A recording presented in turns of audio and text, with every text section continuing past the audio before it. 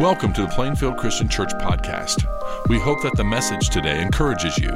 For additional resources to inspire you in your journey with Christ, connect with us on Facebook and Instagram. Enjoy today's podcast.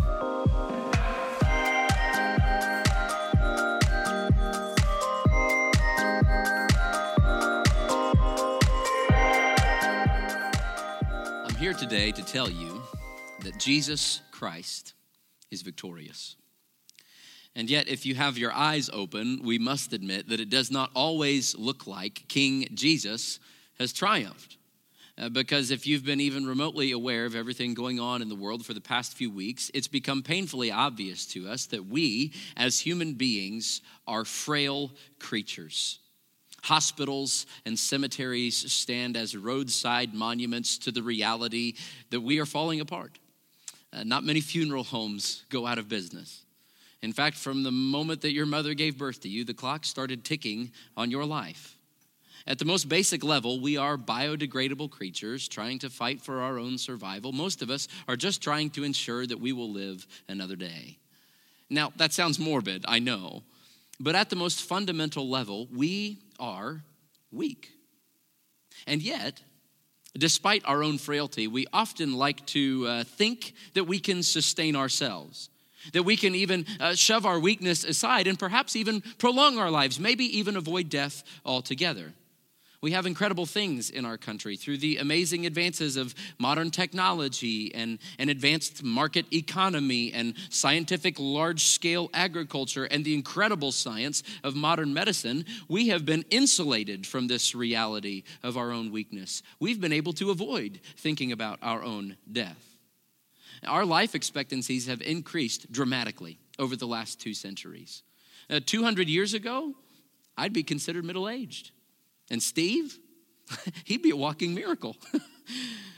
But we've actually come to expect to live to a ripe old age. And if for some reason we do not live that long, it comes as a shock to us.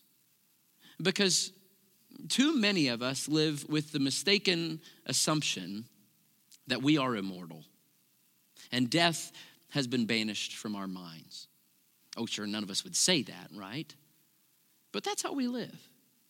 We have pushed our own weakness and our own death so far out of our social consciousness that all of a sudden, when something like the coronavirus does come up and reminds us of our frailty, we panic.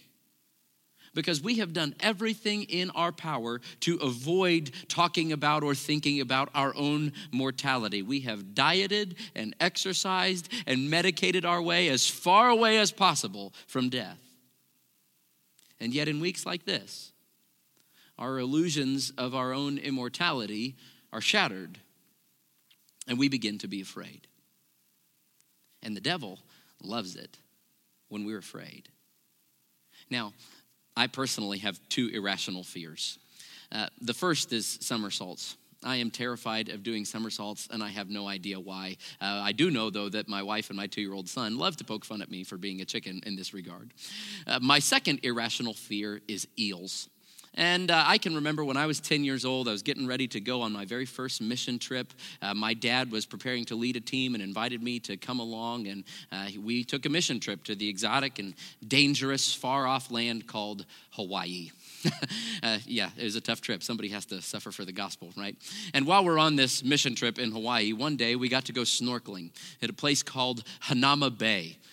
Like I said, tough trip. And so we're out there, we're snorkeling in the tropical ocean and the clear water and the colorful fish, you name it. And then somebody said, hey, there's eels over there in the water. And to this day, ever since that moment, I have been terrified of eels. Now, I've never met an eel face to face in the wild. But every time I see the eels at the zoo, I'm reminded that I think they are just the most despicable creatures on God's green earth. And to be fair, I really only hate 3 kinds of eels. Big eels, small eels, and I also hate seaweed that looks like an eel. And this might be an irrational fear, but there also is another fear that's not quite so irrational, that pervades much of humanity. The devil loves to instill it deep within us. Scripture tells us that one of the devil's primary weapons is the fear of death. And through the fear of death, Satan loves to tempt us or to distract us. He tempts us to build up these facades of invincibility, getting us to buy into the lie that if we can just get rid of all signs of weakness or vulnerability or helplessness or ugliness, that if we can just become self-sufficient, strong, beautiful people, then perhaps we can build something that will last. Perhaps we can live a life that is significant, and maybe we can even attain some level of immortality. And so we compete with one another, because we feel threatened by people who are more successful than us, whose lives seem more substantial and significant and lasting than ours. Just think about all the things that we do from fear. We're scared of being alone, and so we chase romantic fulfillment, or we try to find the perfect friend group. We're scared of being insignificant, and so we want to do things to make ourselves feel better. We go back to school to get more education, or we try to climb the corporate ladder. We're scared of not having enough. So instead of trusting God with our money, we try to control it and we cease being generous. We're scared of being empty and boring. So we try to put pictures of our funny and exciting lives on Instagram. We're scared of not making a difference. And so we try to do things, nice things, to help other people just to make us feel better about ourselves. We're scared of our lives being meaningless, and so we try to find meaning through a nice resume, a long list of accomplishments, by winning at everything we do, by getting the best grades, perhaps. We're scared of being unloved, and so we hide our true selves, or we manipulate and we control, or we close ourselves off to those around us. We're scared of being seen as a fraud, and so we keep secrets, and we live lies, and we wear masks. All because we're afraid. In fact, after you're done watching this, I'd encourage you to talk together about the things that you might be afraid of and how that affects how you live, and then also how the good news of Jesus affects that fear. Because Satan loves to use this fear of death to get us to spend all of our time and our energy chasing significance and meaning in things like parenting and career success and exciting experiences and getting the right amount of followers or likes or favorites or a sizzling love life or the perfect house, convincing us that if we can just have those things, then our lives will matter. And as he gets us to buy into these lies, we become enslaved to ideas and institutions that falsely extend to us the promise of durability and immortality, all because we are afraid. And then we get things like the news of the death of Kobe Bryant. And again, those illusions are shattered because death is no respecter of persons. Death doesn't care about your resume. Death is the bully on the playground of life, and he picks a fight with every one of us. At the time that I wrote this sermon, there were 140,000 reported cases of the coronavirus worldwide. 5,000 deaths. The disease had been found in 136 countries. Now, we have wonderful medical systems who are working hard to fight the spread of this disease, and by all means, we should do our part to sanitize, to keep the spread of germs away. We should try to protect ourselves and others from harm's way, and yet, the spread of this virus has confronted us with our own helplessness, hasn't it? We like to think of ourselves as captains of our own destiny, masters of our own fate. I mean, just look at the amazing things that we can build and do for ourselves, right? And yet here we are confronted with a situation that is just completely out of our control. And the words of James chapter 4, verse 14 rings true. Why, you do not even know what will happen tomorrow. What is your life? You are a mist that appears for a little while and then vanishes. That seems like bad news. It seems like bad news that the death's going to come for every one of us and that we're out of control and we're helpless. There's nothing we can do about it. And yet there is good news. We call it the gospel. Gospel is a word that you'll hear us use a lot around here. And the word gospel simply means just that. It means good news. Specifically, the good news of Jesus.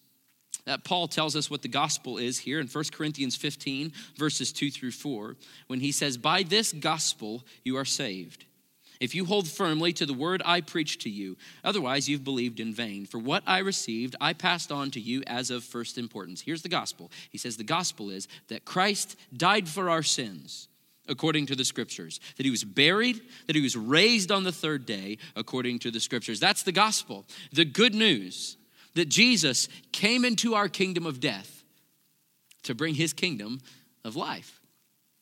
1 John chapter 3 says that the reason the Son of God appeared was to destroy the devil's work. And we just talked about that, right?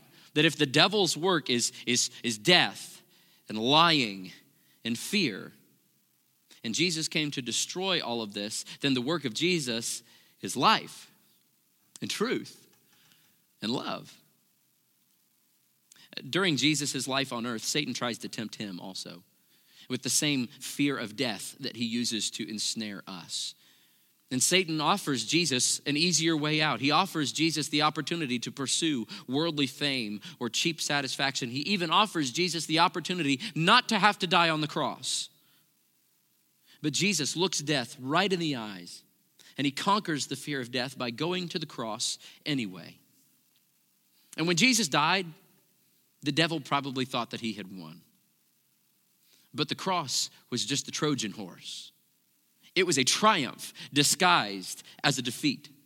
Because on the third day, Acts chapter 2 says, God raised him from the dead, freeing him from the agony of death because it was impossible for death to keep its hold on him. So now Satan's favorite weapon has been rendered ineffective. Colossians chapter 2 says, having disarmed the powers and authorities, he made a public spectacle of them, triumphing over them by the cross. So Jesus has stolen back the power of death. It's in his hands. Revelation chapter 1 says, he says, do not be afraid. I am the living one. I was dead, and now look, I am alive forever and ever, and I hold the keys of death and Hades. I'm here today to tell you that Jesus Christ is victorious.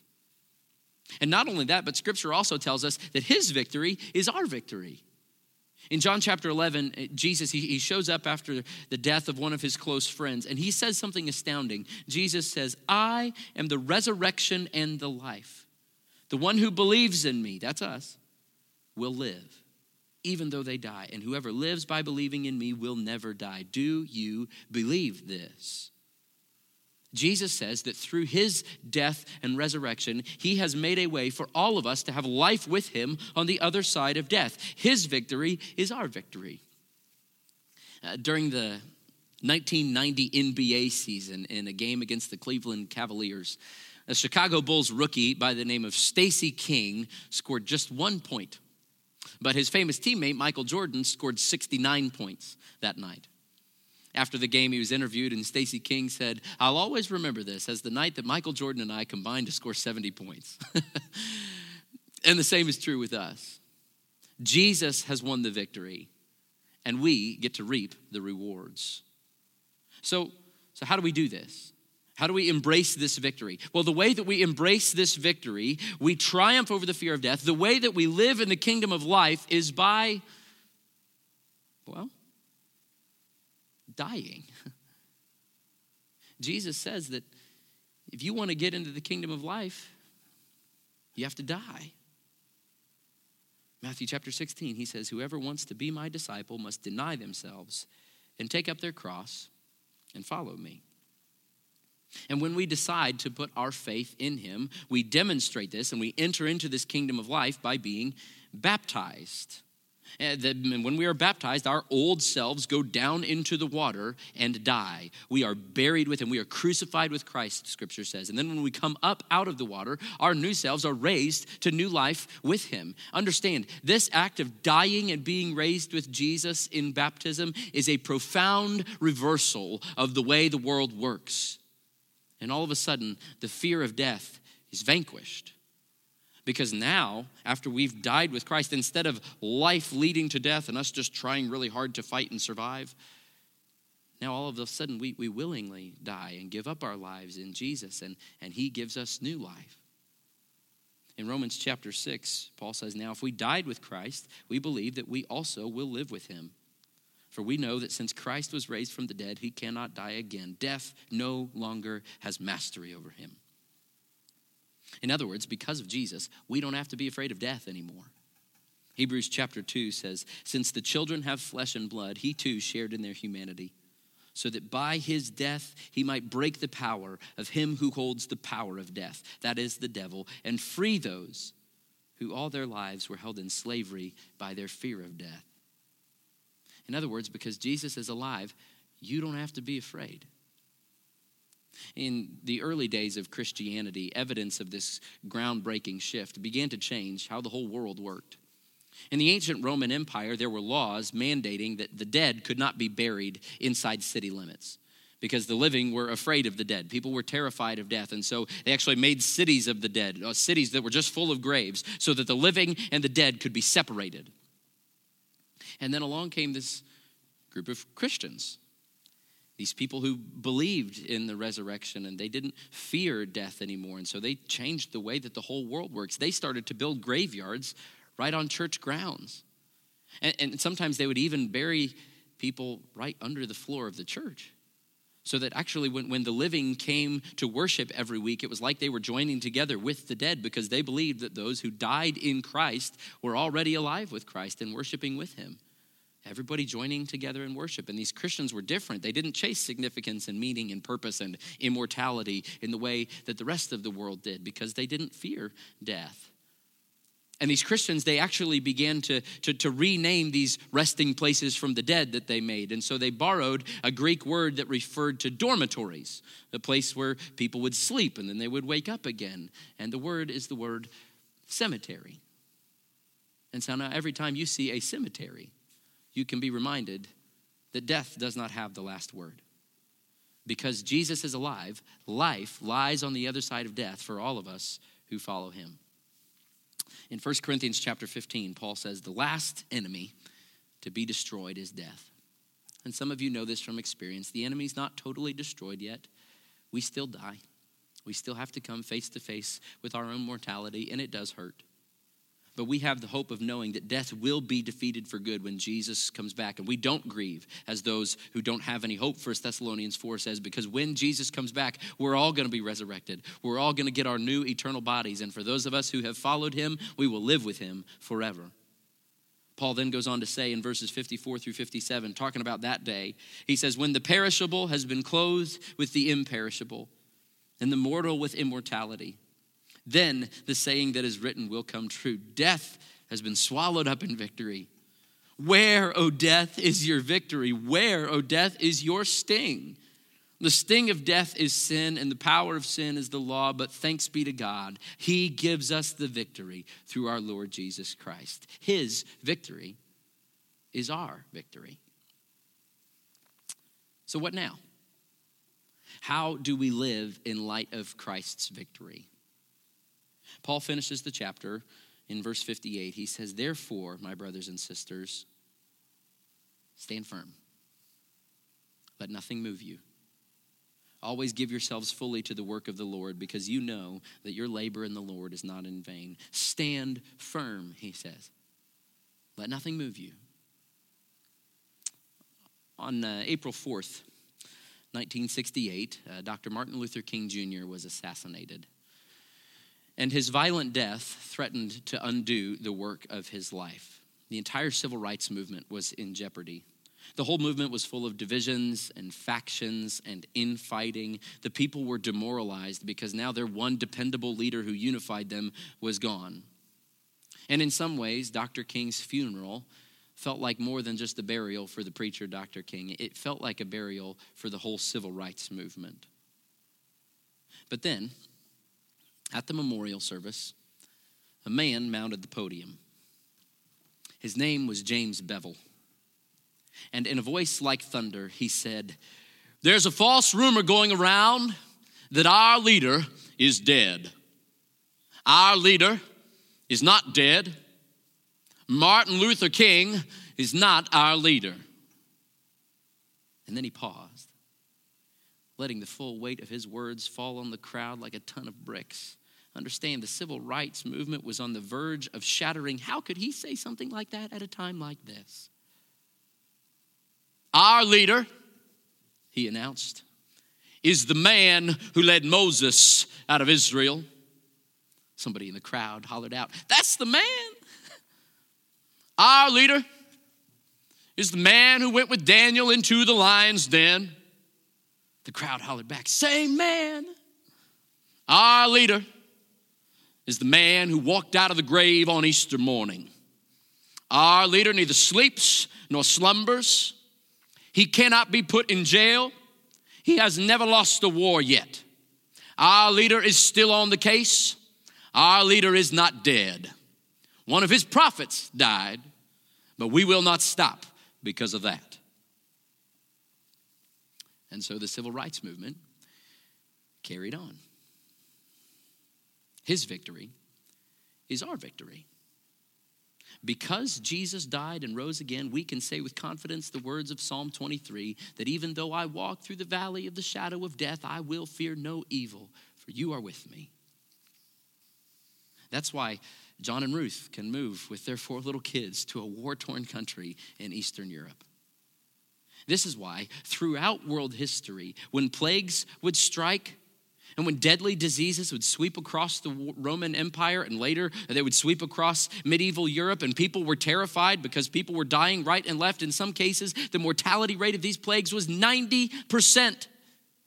And so people fled the cities. They abandoned their homes. They ran to the countryside just to try to avoid the pestilence. Panic and fear ruled the day. When people's families got infected, they even abandoned their own families in an effort to avoid infection. Everybody panicked. Everybody ran. But one group stayed. One group moved into the disease-infected areas, and they cared for the sick and for the dying at great personal risk. And it sometimes cost them their lives. It was the Christians. It was these people who believed that Jesus was victorious over sin and death. Even in the face of an uncontrollable outbreak and worldwide pandemonium, they still believed in the resurrection. And they refused to be enslaved to the fear of death. And it drove them to love their neighbors well, and to be the hands and feet of Jesus in a hurting world full of frightened people, even at great personal cost. So by all means, church, let's be vigilant. Let's be cautious. Let's be wise. Let's wash our hands and try not to spread germs around. But because Jesus died and rose again, we are not people of fear. We are not people of panic. We are not people of anxiety. We are people of faith because Jesus Christ is victorious. Let's pray.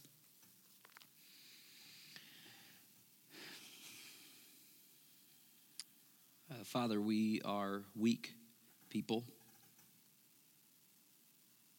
We're unable to save ourselves even in the face of a relatively simple virus. Especially, Lord, because we know that we were infected with a virus much more deadly. We know that the plague of sin swept over the whole earth and that we were doomed to die. And there was nothing we could do about it on our own. But you came, and through your death on the cross, we have been healed. Lord, we know that you are strong and that you are victorious over sin and death and disease. So we ask for your help now. We ask for your mercy to be shown on the world, your power and your goodness. We ask that you would heal the sick, that you would protect the healthy, that you guide the doctors and the governments as they seek to stop the spread of this disease and as they seek to find a cure. And whether or not we're anxious about this virus, we all have fears that plague our hearts. And so, Lord, as a church right now, we lay down our fears at the foot of the cross, and we ask you to give us your peace. In Jesus' name, amen. At this time, we would encourage you to take communion, to remember the victory that Jesus Christ has won through the shredding of his body and the spilling of his blood. Thank you for listening to the podcast today. It's our desire for you to grow in your understanding of Christ's love as you partner with us in our mission to love all people to new life in Christ. If you have any questions about our church or would like to plan a visit with us, go to plainfieldchristian.com. If you would like to receive our podcast every week, we encourage you to subscribe to the Plainfield Christian Church podcast on whatever podcasting platform you prefer. Have a great week.